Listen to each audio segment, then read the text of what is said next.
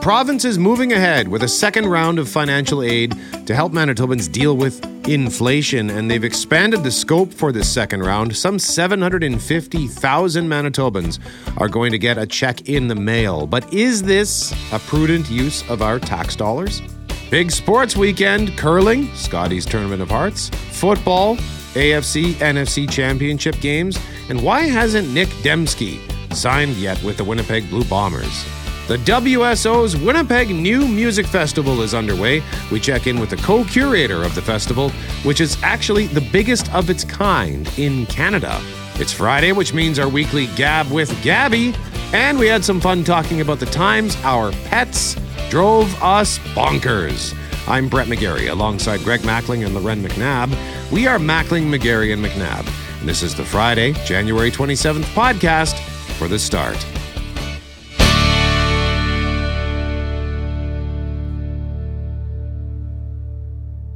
Mackling, McGarry, and McNabb, TGIF, welcome to Friday.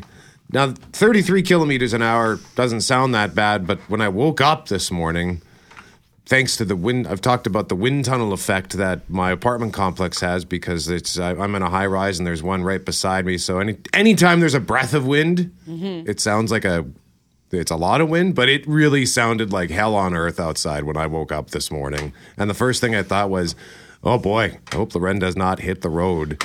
And I did not. Good. But I have to say, 33 kilometers per hour is not that bad. Obviously we get lots worse than that. It just depends on the direction of the wind. And I will say I was coming home last night from different sporting events, 6, 7, 8 o'clock. And it was no good out there. And so at that time I thought, well, if it's anywhere around this, at 3 a.m., I'm just going to bow out. And so when I woke up this morning, I looked outside and I thought, it's probably not terrible. But I always say that. And then I hit that one highway and then that runs east-west. Just takes me 5 minutes to get to 59 or to 75 or St. Mary's, and it still is terrible. So I just, better safe than sorry. But I know sometimes it can be worse in the city. It just depends on how it's all swirling, Greg, but not so bad. No, not too bad, but I'm watching Manitoba511.ca, and you mentioned Highway 75, and it's gone from bare to partly covered in the last hour and a half since I got here. So those weather conditions are changing and the road conditions. And of course, highway number 1 is closed from Brandon to Griswold. And I confess, for all the times that I've driven that highway, Brett McGarry, I've never heard of Griswold, Manitoba. Yeah. Really? I didn't. But I had no idea that was the place. I heard Jeff say that. Well, first of all, I read that. I got the alert saying that, and I had to look it up because I thought, where was that? And then Jeff said it again at 6, and I'd already forgot what I looked up an hour ago. And I was like, where is that again? Just and east of Oak Lake. I've taken that highway hundreds of times, and I had no idea. So sorry, Griswold. Sorry. Perhaps a small town salute. Perhaps. We'll have to visit Griswold. And as Drew was saying, the wind could be gusting up to 60. So even though 33 kilometers an hour isn't super bad, still out in the open, if the wind gusts at all, it could be really scary out there on the highway. So feel free to let us know at 204-780-6868 when it is safe for you to do so. What are you seeing out there if you have been on the highways this morning? Also today, Loren, I can confirm that Mr. Greg didn't quite have as much pep in his step. I assume perhaps the ice hockey had something to do with that, Mr. Greg? A little bit. Yeah? Yeah. The Jets just didn't show up last night. In fact, I did something that I don't often do. I turned off the game about halfway through the second period, and then my phone buzzed in the third period when the Jets made it 3-1, and I contemplated turning it back on, but I just didn't have the gumption. I didn't have the passion to do it. What was the thing? What was the moment that made you say, this stinks, I'm out? The whole first period was just brutal. Buffalo was, Mitchell Clinton was on with us yesterday morning at 9:35 from Jets TV, and he listed all the potential things that the Buffalo Sabres could do to the Winnipeg Jets last night, and they did each and every one of them. And it's like, okay, Mitchell Clinton, smart guy, but I'm guessing Rick Bowness and the coaching staff and the players were aware of what Buffalo could do, and they just let them do it. It was just not a very good game from the home side. So we'll talk to Christian O'Mell, who covered the game before, during, and after for 680 CJOB just after 8:30. And also, Loren, I'm very concerned about a particular Blue Bomber who has yet to sign a new contract to remain with the blue and gold, and we're just 17 days from CFL free agency. He wears jersey number 10. He's my favorite Blue Bomber. His name? Nic Demski. All Winnipeg's own, Manitoba's own. I have to say, much like Griswold, I was like, I can't name Greg's favorite bomber. Because I had 3 that were top of mind. Who were the other 2? Brandon Alexander, because of your kids' names. Yep. And Big Hill. And the GOAT that we just had on Tuesday, just Mike because Miller. of the way you talked about him. Yeah, there's a long list, but Demski's at the top. Okay, so more on that at 8:35. And by the way, we'll have the sounds of the game. We're going to try to shoehorn those in at 6:19 after we speak to Environment Canada about what we are expecting, and particularly with the cold weather that is going to sink in this weekend. And of course, we got to talk about the cheques, Loren, the cheques from the province.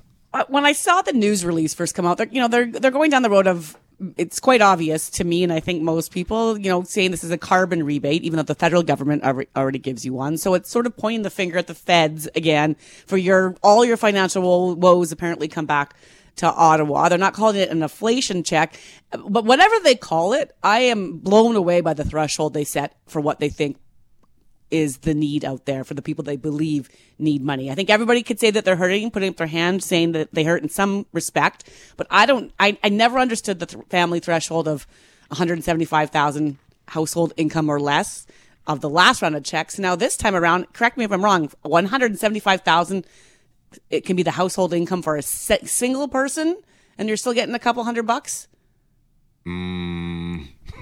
I'm sorry. I'm gonna go right now. I was reading this yesterday and I blocked it right out because I was like, come on, nobody needs a check that's in and around that range. I just don't get it. And so you're gonna get either a $225 check if you're in that single person range, or a $375 check if you're in the family range. 700,000 people are gonna get this check, so that's great. But the threshold, I think, is bananas. I'm trying to figure out what the reasoning and rationale is for this, and I just don't know. I don't get it. Well, another question of the day at cjob.com that went up yesterday afternoon for Mr. Furnace. Don't call them first. You'll see why. Call Mr. Furnace at 204-832-6243. About 750,000 Manitobans will be getting a check in the mail to help deal with inflation. Do you think that is a prudent use of our tax dollars? 31% say yes. 69% say no. So you can cast your vote. With or without kids, your net income, if it's $175,000 or less, with or without kids, right, you qualify for this check. So I don't get that threshold. So now I think you're giving it money to people who, well, honestly, we had people write in yesterday saying, I don't need this money. I don't need it. Or I'm not desperate for it, the way there will be other people who are much more desperate for it. And then you add that all up, we're talking about $200 million carbon tax relief fund.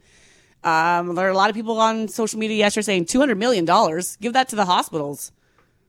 Give that to those who don't have a contract or who've been working without a contract for years in hospitals. Man, give it to the sex assault unit that struggled to serve the people who have been sexually assaulted over the past couple of years. I mean, I don't get it.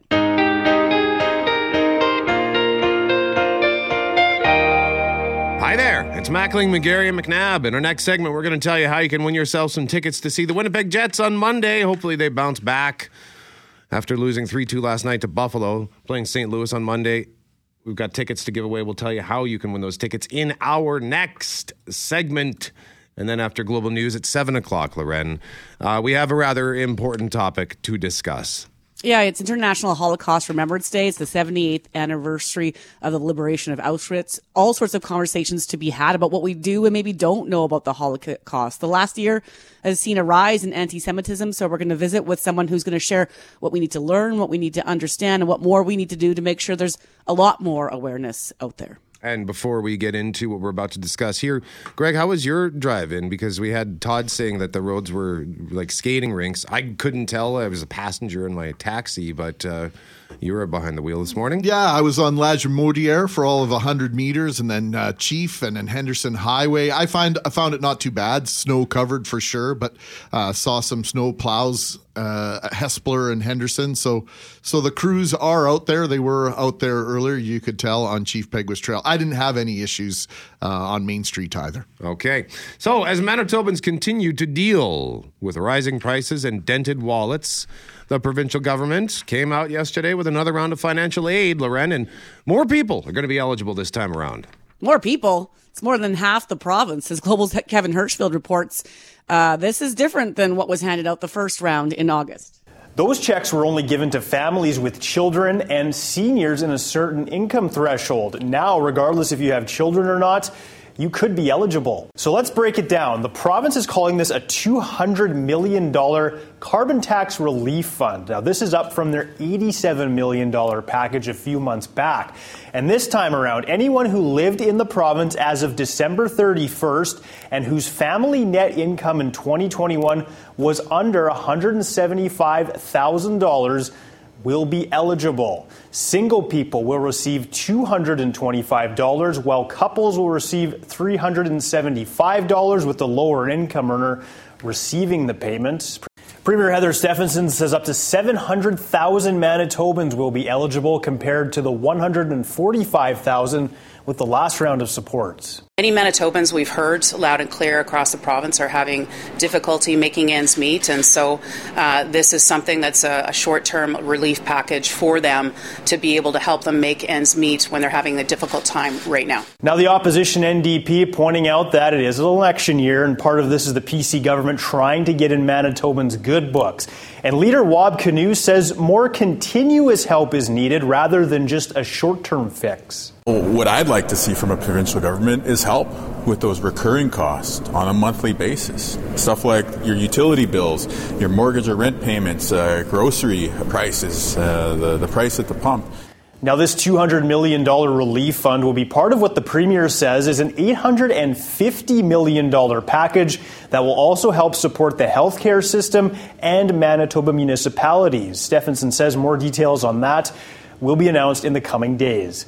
Kevin Hirschfield, Global News. So Leader of the Opposition is Wab Kinew. You heard him in that report there. This is a little bit more of what he had to say in response to the Premier's announcement yesterday. You know, part of the advantage, the cost of living advantage we're supposed to have in Manitoba is the fact that we have Autopack and we have Manitoba Hydro, which should be keeping your utility bills more affordable. We do have rent control, at least in name, in this province. So if you're a renter, there should be some assistance there. Even your property tax, you know, tons of people in the city noticed that their property taxes went up this year. And then you talk about the grocery store costs, you talk about the gas station prices. There ought to be more action to help with the recurring costs month in, month out that are weighing people down. So I agree on the day-to-day, month-to-month stuff. A cut in the provincial tax on gasoline might be the way to go to help some, but once again, that doesn't help unless you drive a car. The cut in property tax is already happening. We can debate another time if reducing education taxes is good for the education system, but are those cuts making their way to renters? I think most of us would agree that those who are renting might be feeling the pinch a little bit more than those who own a home. Not saying that you don't if you own a home, just saying, you know, we know that rent is on the increase in our province despite rent control. And as far as MPI and hydro go, I'm never in favor of politicizing or governments overstepping and getting into what can amount to the day-to-day operation of either of those corporations. So the hair on the back of my neck stands up when any politician starts talking about politicizing MPI and hydro, and artificially reducing hydro rates certainly doesn't target who receives the benefit, Loren. Every household pretty much gets a hydro bill, so which is what I thought the ultimate criticism of these one-time payments is, that too many people who don't really need them are going to receive them. You know, for the people who are out there this morning listening in and are saying, no, this money is going to make a difference, I am happy for you. If this buys you another round of groceries, although it really only adds up to probably a couple bags of groceries, gets you to your next paycheck, look, if this helps you, I get it. But inflationary pressures aren't cooling fast enough for anyone to say you'll be feeling a lot less pain in just a few weeks' time after this check's cleared. So then what? And I get it. As a politician, you're darned if you do, and you're often darned if you don't. But don't do this. Don't call it a carbon tax relief fund. Don't spend $200 million sending out checks to over half the province. Don't tell me households earning $175,000 or less, single households earning $175,000 or less need this. It might help. They might want it. They might appreciate it. But you can't convince me that that's the threshold of need. You can't convince me of that. That's not where people are desperate. So I think that threshold is bananas. Cut it in half if you're going to do this, I think. Set it lower. Otherwise, the only conclusion I can draw at this time is that this is about convincing you that they're doing something. And it might be about this being an election year. And it might be akin to some people say, are you trying to buy my vote? Because that threshold is nuts. And I don't know what the step would be to make everyone feel less pain right now. But only 3 provinces are cutting checks like this. What is everybody else doing? How are we helping to relieve the pain overall? What are the bigger conversations? And yes, they talk about a bigger package coming out, an announcement's coming at 10:30 today of $850 million overall going to be spent to help towns and cities and all the rest. But I do not get this check. I don't. Brett, when you get it, tell me what you're spending on it. I'll tell you mine, and we'll gleefully have a beer together, I guess. I don't know. Feel free to let us know, too, at 204-780-6868. And again, our question of the day at cjob.com for Mr. Furnace. Don't call them first. You'll see why. Call Mr. Furnace at 204-832-6243. Do you think this is a prudent use of our tax dollars? Heads up, we got another bus cancellation. Brandon School Division buses will not be operating outside the city of Brandon today, all day, due to the Trans-Canada Highway closure. Alexander's School is closed, but all other schools are open, and buses will be running within the city of Brandon. And the other bus cancellation that we had is service in Region A and B in the Prairie Rose School Division.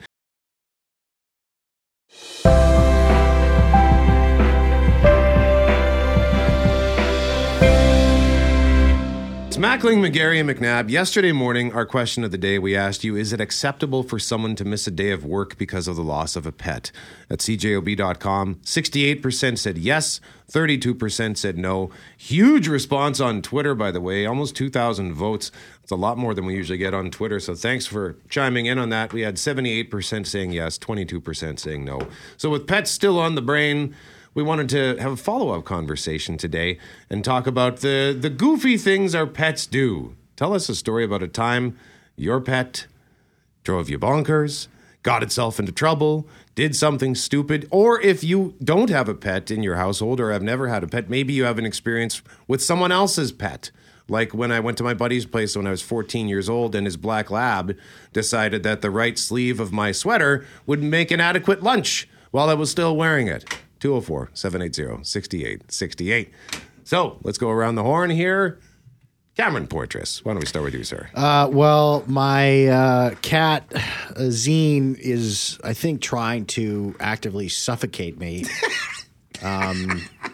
She lies right on my face when I'm trying to nap. There are nights when she is so bad that my wife and I talk about it the next day, and we go, "Oh, Zine was so bad last night."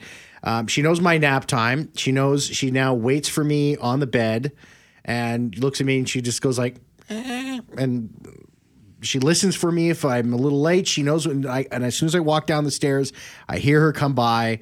And every time she's like in a good spot that I want her to stay, like, okay, Zine, stay there. You're not pinning me. Like she'll go between my legs or on my leg or whatever. And if she's in a good spot, I'll go, well, that's a good place for a Zine. Just stay there. Just stay there. And so, yeah, I mean, it's bad. And I can't bring myself. This is how ridiculous I am. I can't bring myself to close the door. It's too cruel. It's too heartbreaking. I did it twice, and I looked at her, and she was sitting on the top of the stairs just staring at me, waiting for me, scratching at the door. I had to go and open it. I just couldn't take it. So love you, Zine, but let me sleep sometimes. You're not allergic, I guess? No, not at all. Oh, thank goodness, because I got 5 cats at the house. So. Oh, wow. Yeah. Okay. I got 5. That's fun. And a rabbit. And Reg. And Reg, of course, Reg, yeah. Oh, Reg the rabbit. Yeah. Mackling, what about you? Oh, gosh. The pets, the animals control the house. It's absolutely official. I'm in the same boat as you, Cameron, when it comes to sleeping time. Abby knows exactly when my bedtime is. Yeah. And she will sit at the bottom of the stairs and she will pine for me. She will make little noises calling me. She looks up the stairs as if to say, aren't we going up now? And but she's so considerate. She's a 15-year-old Shih Tzu. And so I think she's losing her eyesight. She might be dealing with some dementia a little bit. And she needs to go outside a little more often than usual. Mm-hmm. And she never barks. She just kind of makes just a little sound, just enough to, Dad, it's time to wake up. But unfortunately, here's what's driving us crazy right now, and it's heartbreaking at the same time. She won't come inside without Whiskey coming in first, almost like a guide dog for the dog. Oh. Because she only gets so far, and then I think she just forgets either where she is or something is impeding her from taking that last step back into the house. Maybe it's the white and she can't see. Could be. Yeah, that's just a theory. Could be. I don't know what it is, but now Whiskey has the task of going out and rounding up Abby to bring her back into the house. And he's doing a really good job at it. So, yeah, they rule everything. They rule all. And God bless our pets. Forte, what about you? Well, my parents, it's my dog as well, because I live alone, so I don't actually have an animal that lives with me. But my parents' dog, Bailey, I love her so much. She's so cute and adorable, so this story's not about her because I don't want to talk smack about her. So instead, I'm going to tell a story about when I was in junior high, and my buddy, his mom used to drive us home from school, and we'd hang out at his place, and he would have a few cats, and one of his cats, it's a black cat, and would always come and, kind of bother me, push me around a little bit. And then there's one day... Trying to muscle you, Jay? Yes, absolutely. And then I'm walking home from his place one day, and my backpack it's kind of wet. I'm going... What is this? And it's on my hand, and I'm putting my hand in my face, and I'm smelling it, and I'm like, It smells like plants. I don't know why. It just smelled like plants. And I realized it was cat pee. The cat peed on my backpack, and I was putting my hand in my face. And to tell you the truth, I can't remember if I actually cleaned my backpack. Stink. I think I just wiped it down. I was like, whatever. Because at that age, come on. You're like, who cares? And Loren, what about you? Well, here's the thing. I've had dogs for years on the farm, and of course, we just got Moose two years ago, actually, tomorrow. 2 years ago, tomorrow is the anniversary of when Moose joined our household. Why I remember that, I don't know, but darn it all if I don't love the thing.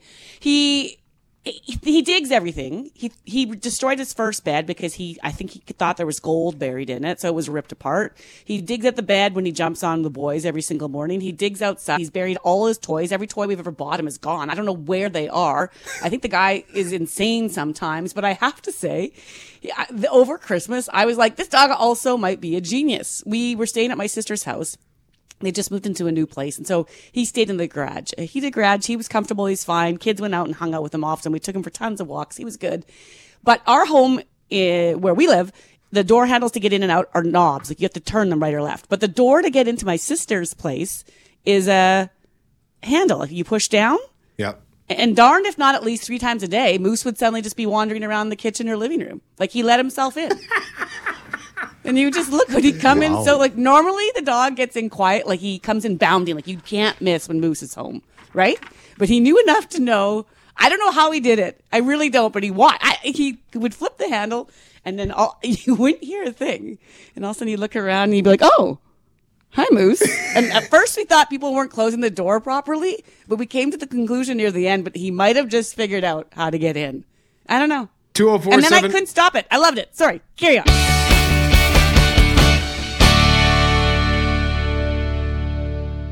It is Mackling, McGarry, and McNabb. Let's just get right into this here. It has been 78 years since the liberation of the Auschwitz concentration camp, and on this International Holocaust Remembrance Day, there are events taking place right across this country to not only show we stand united in remembering the 6 million Jewish children, women, and men who were killed, but also to educate. Yeah, there are many people who might say that knowledge and understanding of the Holocaust is dropping just as we're seeing hate crimes and anti-Semitism rising. And that's perhaps why experts believe that education is more important now than ever. Belle Jarneski is the executive director of the Jewish Heritage Centre of Western Canada. Good morning, Belle. Good morning. What would you like all of us to contemplate and consider this morning? Well, that it has been, as you say, more than 3/4 of a century since the end of World War II. But unfortunately, the facts of the history of the Holocaust are under siege today more than ever. We have a rise in anti-Semitism, hate crimes, violent as well, like we haven't seen before. And education is key. We at the Jewish Heritage Center just the other night reopened our Holocaust Education Center Museum, which is the only Holocaust museum in Winnipeg, in Manitoba for that matter, with a view to educate the next generation, the young people. As we see, we are approaching a time where sadly there will no longer be any survivors to tell their stories. We will be preserving their stories. My grandfather visited Auschwitz in the early 1970s, Belle, and he firmly believed every person on planet Earth should visit. He knew that wasn't possible and wasn't practical. However, what ways can folks educate themselves on what happened there and at least try to get some sense of what took place? Well, certainly there's so much available to read, but we would love to have them come and visit our museum. And the museum starts off in a different way than our previous exhibit. The first window before you come into the museum is about life before, because as important it is to learn about what happened, the horrific story of Auschwitz and the camps and the ghettos, of which we now know there were about 40,000 in total. We need to remember that there was a life before, that people had families, that they came from different countries, and our survivors who settled here in Winnipeg had very diverse and important lives with their families before the Holocaust began. And that also gives us an idea of just how much was lost. And then when you come in, we've got an incredible interactive table that looks at the history of the Holocaust itself, as well as anti-Semitism, which was such a key factor. And we also look at anti-Semitism in Canada, which is something that is unfortunately not very well known. When students come in, they see Canada through the lens of today, of welcoming refugees. And they don't realize that not only were Jews prevented from immigrating, from escaping Nazi Germany, but that they were excluded well before that in society. There were boycotts against Jewish businesses. Jews were not welcome to live in certain places, to buy property. They weren't welcome in, hotels in certain places.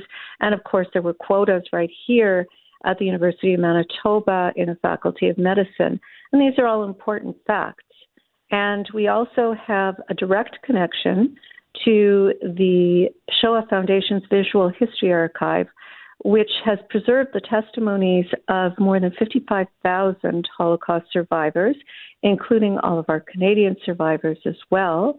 And it has begun also interviewing survivors of other genocides, and we have those available too. Because although we said never again, of course we know that genocide has continued, that the world really hasn't learned anything. And if I may borrow a quote from Professor Bauer, Yehuda Bauer, we live in a society, not in a post-Holocaust world, but in a world where the Holocaust is possible. Belle Jarneski is the executive director of the Jewish Heritage Centre of Western Canada. Before we let you go, Belle, we know you got to do a hit with our friends at Global News Morning. If somebody would like to visit the Jewish Heritage Centre of Western Canada, where is it? It's at 123 Doncaster. It's inside the Asper Campus Jewish Community Center, and the museum itself is open all hours that the building is open, which means from 6 a.m. until 9 p.m., and people can just do a self-guided tour. Belle Jarneski, thank you very much for the time. We appreciate it. Thank you.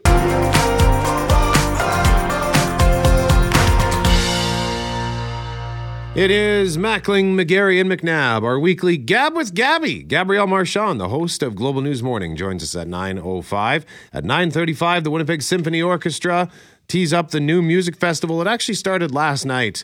It's always such a cool, unique event, so we'll learn more about what they're doing. And a reminder that we're asking you to tell us a story about a time your pet or someone else's pet drove you nuts for a chance to win Jets tickets for Monday's game against St. Louis. And Debbie texting us to say, years ago, we had a Shih Tzu named Tucker. He had skin allergies and was on a special diet. We never gave him table scraps. We had a large barbecue. There were 5 hot dogs left over, individually wrapped in foil. I had forgotten about them and threw them in the garbage. That night, I got home from work to find a trail of foil throughout the house. The dog managed to open the door where the garbage was. He ate 4 of them, and I found him fast asleep in his bed with his paw hugging the last hot dog. Aww. All those relatives eat and the hot dog. Never mind. Sorry, I was like, I couldn't make out what you said. Dogs can't eat hot dogs, can they? Anyway. And by we the way, call them the hot cat in our house, just so that Moose doesn't get offended. Very good. Excellent. And by the way, thanks to Gary Jenkins, who tipped us off yesterday about, he said he tried J.D. Hogg's wieners, and he said it's one of the best he's ever had. They've got a storefront like way in northeast Transcona, but apparently they also sell them at Marcello's Meats on Meadowood, and then a variety of locations through southern Manitoba. I think they go all across North America on those cooking competitions. Yeah? Yeah. Okay. Yeah. I'm definitely going to have to investigate this. Thank you, Gary. You giving me some homework. Home Sweet Home was anything but last night at Canada Life Centre for the Winnipeg Jets. Do we have to? Yes. Okay, so coming off a 5-game road trip on which they collected just 4 of a possible 10 points, the Jets lost their 4th game in the last 6 starts. They host Philadelphia tomorrow, St. Louis Monday before the All-Star break. Now, the 3-2 score absolutely flattered the Jets. The Sabres did everything Mitchell Clinton told us yesterday morning they could do. Joining us to discuss last night's game and other sports stories on our radar, the host of the CJB Sports Show, Christian O'Mell. Christian, good morning. Hi, good morning. How are y'all doing? Well, we're good. And a hi to you. Why did the Jets enable this incredibly fast and high-scoring Sabres team? They just played them a couple of weeks ago. They know what they're capable of, and they come out and they laid an absolute egg in front of their hometown fans last night. It's a good question, Greg. I think part of it is this team is kind of wandering right now. It seems like ever since they got all those players back at once, which was, I think, 3 weeks ago tonight against the Tampa Bay Lightning. They won that game and feelings were high. They'd won 4 in a row and, oh my gosh, they're healthy now finally. Imagine the potential of this team, and they just haven't been able to find any kind of consistency. The defensive structure has been really shaky, and now their scoring has been tough for them, right? They didn't get anything done till the last 5 minutes here last night, and it was out of pure desperation that they got those goals. They've been shaky in terms of finding their game, and yet there's just 2 points out of first in the Western Conference. I do think that the All-Star break is going to really help this team. I wonder how much this recent stretch has been exhausting, and I know every team goes through it. Every team has long road trips and has stretches where they don't play the best, but it's a team that does seem tired right now and needs a bit of a rest. That's not to let them off the hook for last night, because they were bad last night in Buffalo. I mean, I can't think of the last time. It hasn't happened this year, maybe last year when the Jets weren't as good, where a team just comes into their building and toys with them for minutes and minutes on end, right? The Jets just couldn't get the puck for a lot of the second and third period last night. It was crazy. And Buffalo's going to be a really good team, I think, for years to come. They're not quite there yet. They're inconsistent too, but their ceiling is pretty high with the kind of draft picks they've been able to accrue over being terrible for so many years. So we want to switch to something that's maybe a bit more positive, might have us smiling a bit more, Christian, and that, of course, is the Scotties underway in East St. Paul. Greg has been out there himself with some of the events, and 3 of the top 15 teams in the world rankings are part of the Manitoba Scotties Tournament of Heart. And I think this morning, just in 20 minutes, we have Caitlin Laws and her former longtime skip, Jennifer. Are they going up against each other this morning? Do I have that right? No, You they're do just not have that right. they're the only two undefeated teams at 4-0 heading heading this into morning. the draw. I was reading That's that they were right. playing each together at 9. Sorry. So are those the two teams that you think might end up in the final? They will end up playing each other tomorrow because that's when the championship round, or no, it'll be Saturday when they play each other. That's when the championship round gets underway. So there's 6 teams in 2 different groups. They all play round robins within their groups, and then the top 3 from each group move on to the championship round. And so Laws will play the 3 teams from the other group in the next round. One of them is going to be Jones. Laws is 4-0. Jones is 4-0. And as Greg mentioned, no one else is undefeated. I would be stunned if those two did not end up in the final on Sunday. I think they're clearly above the rest of the field. You know, Beth Peterson is 3-1 and lost 9-2 to Caitlin Laws. Lisa McLeod last night went into her matchup with Jennifer Jones undefeated and lost 8-2. So it's pretty clear. I think Jones and Laws are at the top of the field, and most likely, I think it's certain. I don't have the rankings in front of me, but I believe if whoever doesn't win the final, the other one's getting in anyway in a wild card position. So you want to represent your province, no doubt about that. Now that there's no longer the wild card game, top 3 just get in that aren't through their province. It's a little less stressful, but still, you want to represent your province. And we know that we've seen those two number of times. And now Jill Officer playing for Caitlin Laws' team because Selena Negevin is due in March. So fun to see her back out there again. But yeah, there's clearly cream rising above the top here for these two teams. And that's not surprising. That's what we thought going in. They're the top 2 seeds going in. Jones is skipping a team that won it all last year with Mackenzie Zacharias, and Laws has a pretty good all-star team herself. Also Sunday, Christian, the AFC and NFC championship games in the NFL to determine who moves on to the Super Bowl in 2 weeks' time. Who's going to lose? Oh, I think we all do because football will end soon. No, it's tough. This is really tough because it's the 4 best teams as far as I'm concerned. The biggest question going into the weekend is Patrick Mahomes of the Chiefs, his ankle. He suffered a high ankle sprain on Saturday against Jacksonville, and he said in practice it felt better than he thought it was going to. But his mobility is such a big part of his game that if he's stuck in the pocket, that's not going to go great for the Chiefs.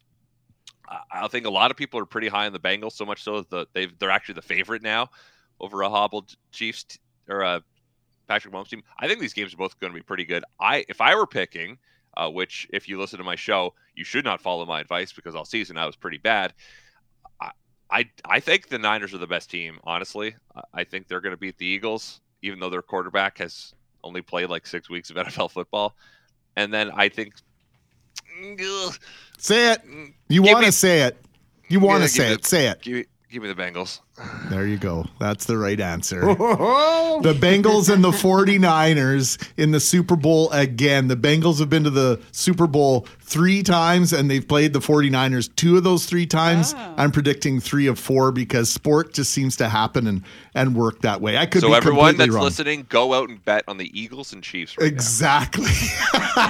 Real quick here, Christian. CFL free agency is just over 2 weeks away. The Winnipeg Blue Bombers have, of course, been diligently locking up their veteran core pieces with at least one extremely high-profile exception to this point. Could number 10, Nic Demski, be playing elsewhere in 2023?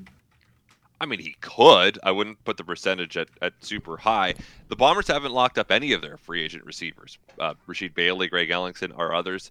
I think they're only down to 13, though, in players that played for them last year that haven't been re-signed this year that weren't practice roster guys. I think that it's not time to panic yet. It's still January 27th. They're still a couple of weeks away. There's no indication that he ever wanted to play anywhere else. So if it becomes the night before free agency and he's still not signed, then I'd start to worry a little bit. Oh, well, but geez, for now, thanks. There's still plenty of time. Okay. Come on, there's plenty of time. He's on some of the marketing materials for next season, so that has me hopeful. But I'm a little nervous here. You know how I feel about Nic Demski, Christian. Oh, he's an integral part of this offense. And the fact that he's from here, I'm sure, adds to the allure of keeping him in Blue Bomber garb for a long time, right? Christian O'Mell, the host of the 680 CJOB Sports Show, weeknights, 6:30 to 9. Christian, always a pleasure, sir. Thank you. Thank you, everyone.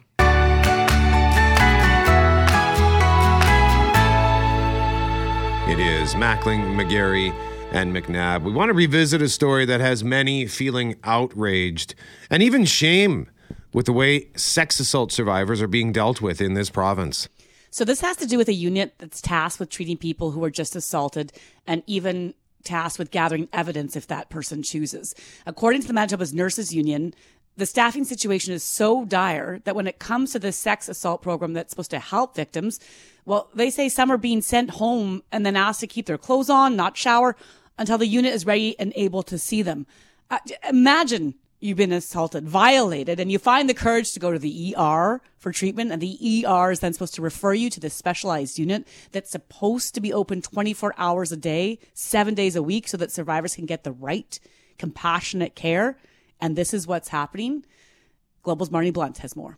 Imagine being told not to shower, not to change your child's diaper, or to wipe after going to the washroom in an effort to preserve evidence that may affect the outcome of a court case. This is outrageous. The Nurses Union and the opposition NDP pointing at a more than $600,000 announcement from the province last spring, which promised the hiring of 5 full-time forensic nurse examiners and a provincial coordinator. Currently, there is only 1 full-time nurse. The rest are all on call, resulting in overwhelmed staff that can't help sexual assault victims in a timely manner. Not only does this make a traumatic experience harder for survivors, it makes it easier for the assaulter to get away with the crime. Kemlyn Nemhard, the executive director of the Women's Health Clinic, says this is submitting victims to even more trauma. It's atrocious, appalling, shocking. First of all, it takes an incredible amount of courage for somebody after they've been through a situation like that to actually go to the hospital. Nemhard says it increases the chances of a victim not returning to the hospital and potentially giving perpetrators a free pass. You're taking people that are already marginalized, already traumatized, and re-traumatizing them. Premier Heather Stephenson responding Thursday, saying they're working to fast-track the process. From a high level, it's a health human resource issue. We're aware of that. We recognize that. Again, it's nothing unique to Manitoba. We'll continue to do what we can to expedite. In an emailed statement, a spokesperson for Shared Health says 5 new nurses have been hired, with training expected to begin next month. And work is still underway to hire a provincial coordinator. Global News did reach out to the health minister for comment, but did not hear back before deadline. Marnie Blunt, Global News. Trying to measure my words closely here, Loren. Outraged is one word that comes to mind. This to me exemplifies the word emergency when anyone is going through something like this. And you heard it in that report. It's challenging enough to encourage or to have individuals come forward when they've been through an experience like this, to subject themselves to what ends up happening in those examinations, let alone the years of legal proceedings should they decide to go forward with charges and to be a part of all that. This is just unacceptable.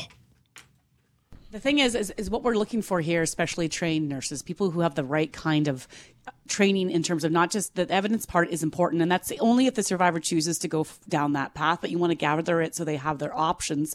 But it's about, okay, fine, you've got nurses coming into this program, and you can say in a statement that you've got nurses that will be trained next month and ready to roll. It's still months too late for those who may have been sent home and not come back maybe.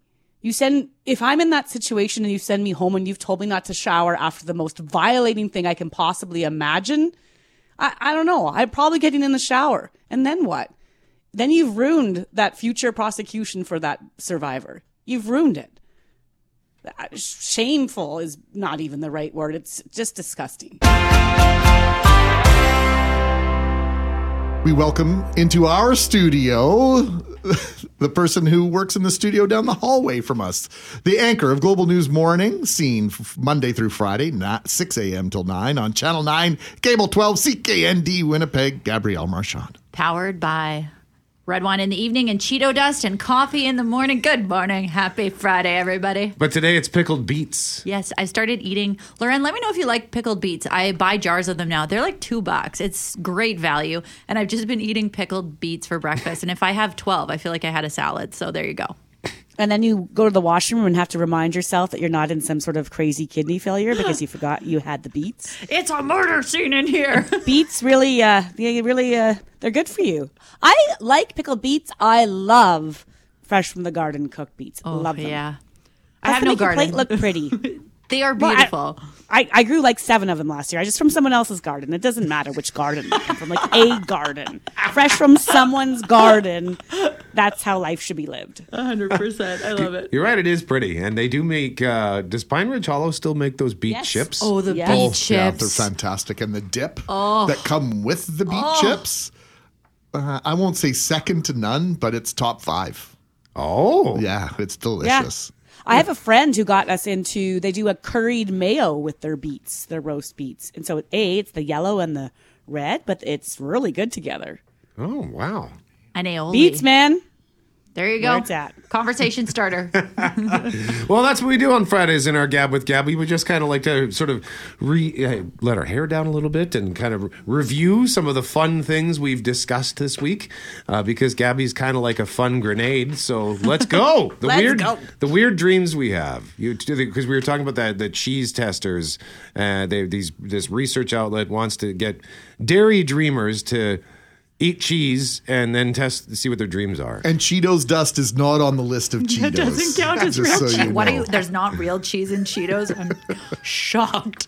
You know what, though? Cheese dreams is a real thing. Or maybe just heavy meal dreams, because I like to have really large meals before I nap or before I go to bed. It just feels so comforting until you have psychedelic dreams. And I'll find that I become kind of weirdly obsessed with random people. I don't mean this in a creepy stalker way. I just mean that, somebody will kind of be on my mind. I'll be like, how did they come into my dream, this person who I rarely see? Like my friend's ex-girlfriend. I knew her. She's an interesting person, lovely person. And she'll just show up in my dreams. And I'll have like 3-hour dreams about this woman. It's just like her living her life. Like I had a dream that I was going to her bachelorette party recently. Yeah. I mean, I think she's married. I don't really know. I don't know her that well, but I'm like, why did I have a 3-hour dream about this woman? Okay. It must have been the pounds of cheese I had before bed. That's bizarre. Yeah, that's weird. That is weird. Like sometimes you wake up and you think like, why did I dream about that person? Yeah. Like sometimes, I remember, I think just recently I dreamt about this girl I went to high school with. I haven't seen her in 30 years or almost 30 years. She had an impact once upon a time, right? Yeah, I may have had a crush on her back then. Love is in the How about the morning you show up at high school and the classmate you had a dream about the night before is walking up the stairs from the cafeteria and you're walking downstairs and you say, "Hi, Joanne." And then you go beet red because you realize, oh my word, I had a crazy dream about you last night. And when you turn around, you run out the door. She comes chasing back after. This is hypothetical, of course. What's going on? Sounding very bad. And this dream sounds very R-rated if you're that invested. I'm blushing just remembering this back in 1987. Just like the realization, oh, what a dream about you last night. And I felt terrible. I love it. Joanne, if you're out there listening. And also today's topic, times that either our pet or someone else's pet drove you bonkers. Okay, listen, I love dogs more than anything in this world. Like, if you let me pet your dog, I am laying down on the snow outside to pet your dog and try to get some belly rubs in for them and for me. I don't think I've ever disliked a dog in my life.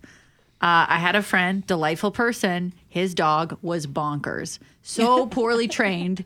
It would just jump up constantly. Like, it was always jumping up on you at all times, always barking, like paws up, scratching with its claws. Why are you talking about me like this right now?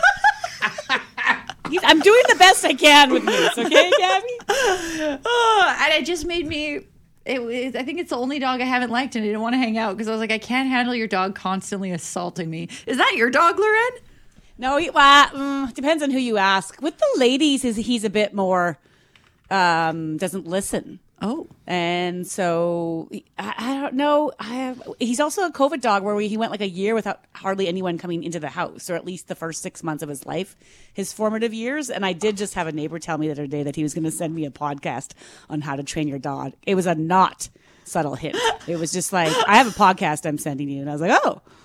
Could you imagine somebody saying they're going to send you a magazine, a book, or a podcast about how Parenting? parenting? Like, you would be like, I think you'd be that's mortified. That's sort of out of line. I don't know. I wouldn't do that. I just stopped seeing the dog. I didn't send him a book on how to train it. To be fair, I had taken the recycling out. Moose just ran out the door into the yard, like 4 yards over, and then just wouldn't come back. Just would not listen. He lives to there me. now. And so, in that person's defense, they actually said nicely, "Oh, did you do any training with him?" And I was like, "Does it look like I've done it?" Moose trained you. Let's be clear. Well, and how's this? One of our listeners saying they once had a Great Pyrenees. So is that like the big white dog that John Rush has? So pretty. So they say once had a Great Pyrenees, 5 pounds of barbecue sirloin gone in 30 seconds when I had my back turned. Dog was licking her chops. And apparently the dog only weighed 80 to 100 pounds, but just inhaled 5 pounds in 30 seconds. I went to the kitchen the other day. I left the bones of a chicken breast and a leg. I went to the kitchen. I came back and they were gone. Whiskey had just absolutely massacred. Isn't what was that left terrible over. for them, though? I thought chicken bones was like a thing you should rush them to the vet for. Completely. Did you? I guess he chewed them all up. He's still alive. So You know what? Big takeaways this morning. It's Moose and Whiskey's world, and we're all just living in it. Gabrielle Marchand is the host and anchor of Global News Morning, weekdays from 6 a.m. until 9 a.m. on Global Winnipeg. Gabby, always a pleasure. Happy Friday. Enjoy your pickled beets.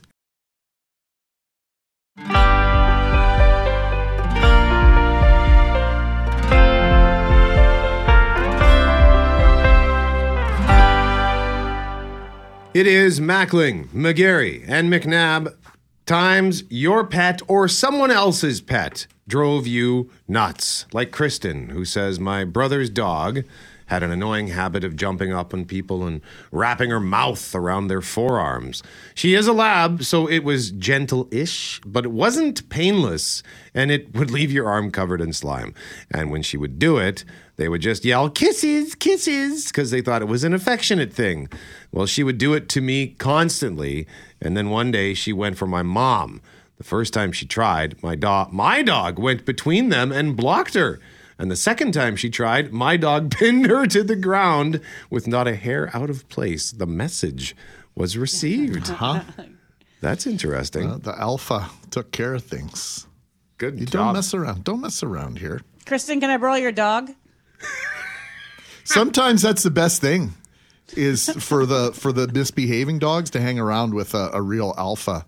Can set them in their place. Yeah, He doesn't time. misbehave. He's just more of he's a kind of a dum-de-dum-dum kind of guy, right? He just Moose he's just enjoying himself. Yeah, you know, he's like if you tell him to enjoying life. stop, he stops. If you tell him to get off the bed, he gets off the bed, but he'll try it every time first. You know, Sure.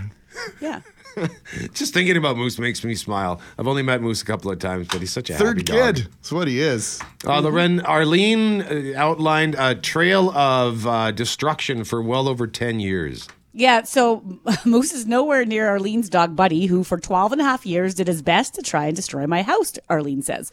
Dismantled the window, tore off the siding to get inside during a lightning storm, destroyed several downspouts trying to get after the dreaded chipmunks, carried several downfilled pillows outside and ripped them up in our backyard, hauled a case of beer outside in the middle of winter and ripped the box apart.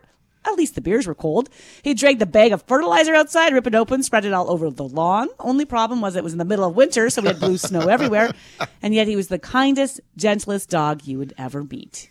Aww. He just was he had his shenanigans, you know? Buddy's a great name for a dog, too, isn't It it? is. That is a great name. Simple one. I'm just the image of the downfilled pillows being torn to shreds by this black lab. That looks like a black lab from the picture. That must be is that an all dog thing or just a lab thing? Moose likes anything that has like foam or feathers in it. No, I think it's an all dog thing. I've never known a dog who doesn't like to tear things apart. Rip stuff apart. Yeah, We've been lucky then. We've got some downfilled pillows in several rooms in our house, so if I go home to feathers all over my house today, I'm gonna be really upset. Just jinxed yourself. Exactly. Just one more thought on this, and then we'll get to the winner because we're out of time. But yeah, my dog Dexter, for example, he would make it a mission to destroy whatever toy we gave him, to the point where I bought him a toy that was made of fire hose. Yeah. Because it was apparently supposed to be indestructible. Sure. So because he couldn't destroy it, he never played with it. He's like, isn't that something? I don't want anything from this. But I laugh at those toys. You can get those stuffed animals that it will say for large dogs, indestructible. All right. Brandon with our winning text, Mackling. We had a cat, Reese, named after the snack. Yeah, my wife loves Reese's peanut butter cups. She was getting older. She was having a great difficulty with arthritis. There was a miracle drug that basically claimed to stop all pain from the arthritis, not wanting to see her suffer. We got this medication. One of the side effects listed on the drug was, of all things, hooliganism. Well, out of all the side effects she could have gotten, yep, you guessed it, hooliganism reared its head. She would jump on our heads, walk on my wife's hair, sit on our faces, pick at the headboard multiple times a night, among other things. Needless to say, she was the ultimate hooligan. They nailed the description of that side effect. Congratulations, Brandon. You're going to the Jets game on Monday. But right now we want to talk about the biggest festival of its kind in Canada. It started yesterday. It runs until Friday, February 3rd. It's the Winnipeg Symphony Orchestra's New Music Festival. How often do we hear that? The largest of its kind in Canada or North America or the world. We put on some pretty impressive events in this community of ours. Harry Staphylakis is composer in residence at the WSO and co-curator of the Winnipeg New Music Festival. Harry, good morning to you. Good morning, Brett, Greg, and Lauren. How you doing? We're doing very well. For the uninitiated, what is the New Music Festival and how long has it been going on now? Oh, it's been going on since 1991. This is a week-long festival. It happens every year, presented by the Winnipeg Symphony, that focuses entirely on contemporary music. When we think of classical music, orchestral music, symphonic music, we tend to think of traditional folks like Beethoven and Wagner and Brahms, these people that are dead a couple hundred years. With new music, it's all about music being created by our peers, by our fellow human beings who are responding to the world around us. So is it? Oh, sorry, I was just going to jump in. Is it still considered classical music, but in this era? If I'm making sense, like the traditional classic, but created today. Well, yes, there's a bit of contention about the term because classical can refer to the 18th century period of European music. But yeah, we still use that, sometimes called art music, concert music. It's a bit nebulous. And the New Music Festival is known for having performances at unique locations. Like one year there was a show at the basement in the Bay downtown. Another year there was a show at the Pan Am Pool. There was another one at the Forks with instruments made out of ice, if memory serves. So what's on tap this year along those lines? Yeah, we like to recontextualize spaces in Winnipeg and kind of bring them into the sphere of the arts and the fine arts. So this year we're heading over to the Royal Aviation Museum of Western Canada, where we're going to be seated amongst these beautiful historical aircraft. And we're going to have some really strange, unique, eclectic programs happening there this Sunday and Tuesday, where we get to celebrate arts and science and technology, like all the high endeavors of humanity at once. So as Greg said, it's cool that we're talking about it being the biggest music festival of its kind. How do you get there, though? Like from its origins to now, how did it become this? That's a really good question, and I wish I knew. I've been involved with this for 7 years. I mean, it was founded by Bramwell Tovey, former WSO music director, and then composer in residence Glenn Buer in the early 90s, and certainly grew over time. I think, for one thing, the incredible support that the WSO itself has put behind celebrating new music at this level has a lot to do with it. But I think there's something in kind of the adventurous spirit that Winnipeggers bring to the table that they've been able to support and make this like an internationally renowned contemporary music festival. Winnipeg has produced so many successful musicians, and I think we're very proud of that fact. Some people like to owe it to the long winters and what have you got to do anyway other than learn a musical instrument or learn how to sing well. But there has to be more to it that generates this musical creativity and this legacy, this wonderful legacy of music in our community, Harry? I imagine there's a number of factors involved in it. It's kind of a fascinating thing because, in a sense, Winnipeg is geographically relatively isolated from some of the big centers for classical music and certainly for contemporary music. So I think there's almost a kind of feel of it's a destination. I mean, we get to bring some of the major internationally renowned artists to Winnipeg from all over the world. A few years ago, we had Philip Glass. Every year, there's some major artist. We had Animals as Leaders, a progressive metal band that came in 2019. So I think there's something almost exotic about coming to January Winnipeg, a beautifully frozen over landscape to celebrate music at this incredible level. Well, and on that subject, January, winter, Greg was talking about, well, there's nothing to do, so you might as well learn an instrument. But for a lot of us, it's a time to just kind of, hunker down and crawl into our hidey hole. But I'm wondering, for creative people like musicians, can that sort of time indoors or whatever help to generate more of that creativity to lead to something like performing at the New Music Festival? That's an interesting question. A lot of festivals, especially in the classical and the new music world, tend to happen, these internationalist festivals especially, tend to happen in the summer months. So it's a little bit rare for there to be one on this scale during the winter. I think partly it's tied to kind of the academic seasons. A lot of people involved in the classical music world are professors. They are in higher academia, so they're kind of tied to the semester system. So our winter or holiday breaks and then our summer breaks tend to be some of the most fertile times to go about in the world and do international things. So I think we just kind of hit the mark here with this sort of fallow academic period in the winter that serves as a great time to place this milestone event within.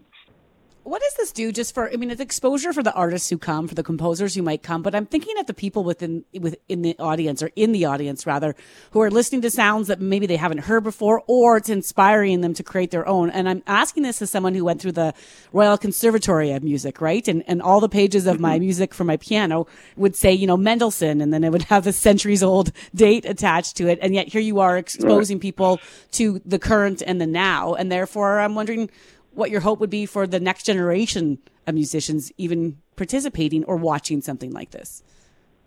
Yeah, great question.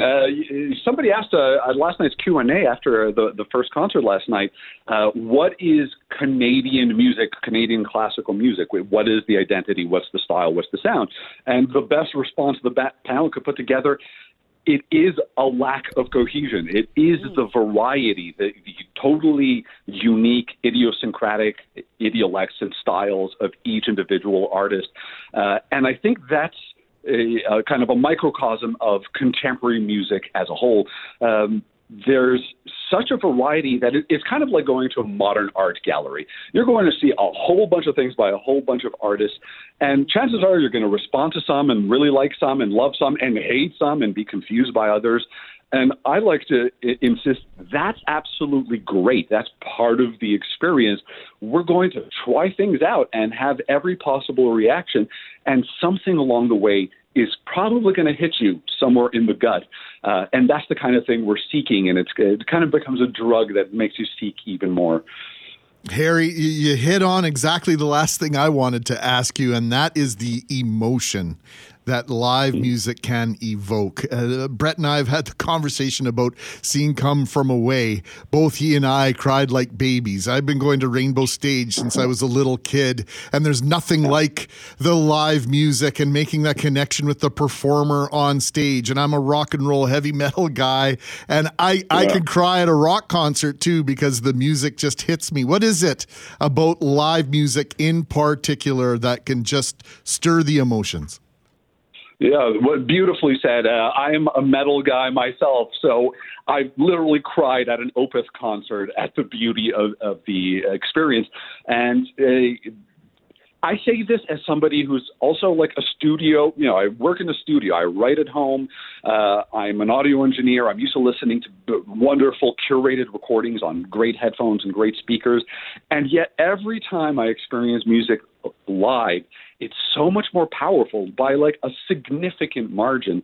There's really no replacing the effect of sound waves moving in this massive continental hall like we have here at the Manitoba Centennial Concert Hall that seats 2,300 people, and all those sound waves resonating around the room, surrounding us, enveloping us. There's something kind of ineffable and magical, and I'm sure there's plenty of scientific research that goes into how this impacts us on an emotional level and a cognitive level, but all I can say is highly recommended. If you haven't heard a symphony orchestra live, this is the time to do it.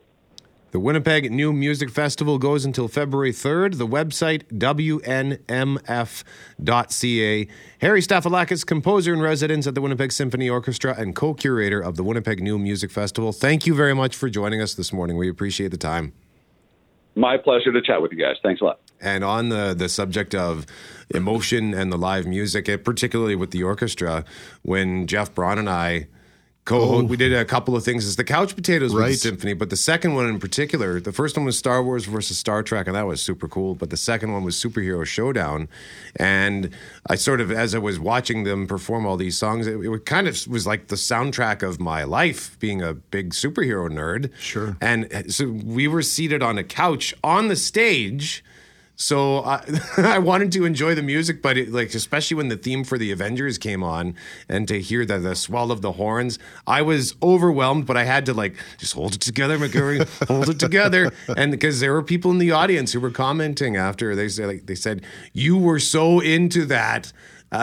So I couldn't break down and just enjoy it too much. Well, that combination, Loren, Harry touched on it, the combination of new music, modern music, contemporary, however you want to term it, along with the symphony is something special. Chantal Kreviazuk performing with the WSO several years ago.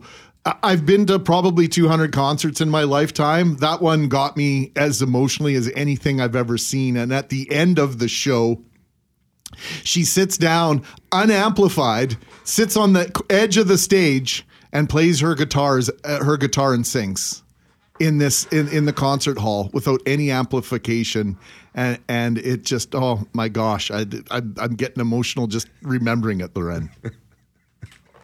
We talk all the time about, the idea of the things you'd sing or the songs you'd get on stage and sing, but when you come home from a concert, and it can be symphony or rock or what have you. Are you not always saying to yourself, man, I'm going to learn the guitar, or man, I'm going to learn the piano, or I need to learn this? You always figure at the end, you want to play the instrument. That's what's so cool about it when you watch it live like that. Once again, more information on the Winnipeg New Music Festival at wnmf.ca.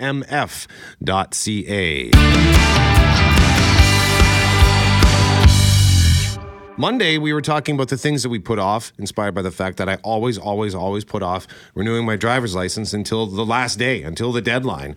And Cam, you were talking about something to do with your rabbit, Reg. Yeah, I was saying, I've actually heard this from people. They said I don't feed him. I make sure he's always fed. I'm not starving the poor little rabbit. But sometimes I wait until the very last second to go get him food, and I'll be scraping the crumbs out.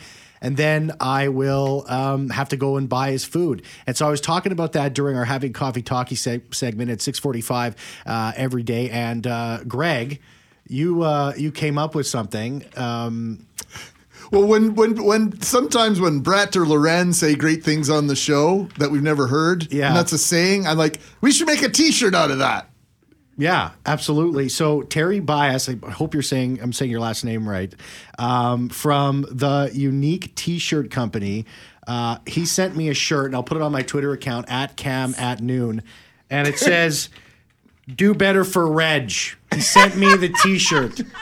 So thanks a lot, Terry, from the Unique T-shirt company, 135 Midland Street, Winnipeg, Manitoba. You can give him a call, 204-793-7188. Terry, if you're listening, you're going to be getting a call from me very soon. All right. My gosh. we should tell them about I am can. Greg one time texted something to us and it got autocorrected to I am can. And Brett and I, normally you can figure out what the autocorrect means. And we were both like, I don't know, buddy. Like, are you alive? Are you in a ditch right now? I'm in the car turned into I am can. I will never forget to do Better For Reg. Do Better For Reg, everyone. Everybody do Better For Reg. That's all the time we've got. Thank you very much for joining us this week on The Start. Producer Forte and Master Control, great job as always.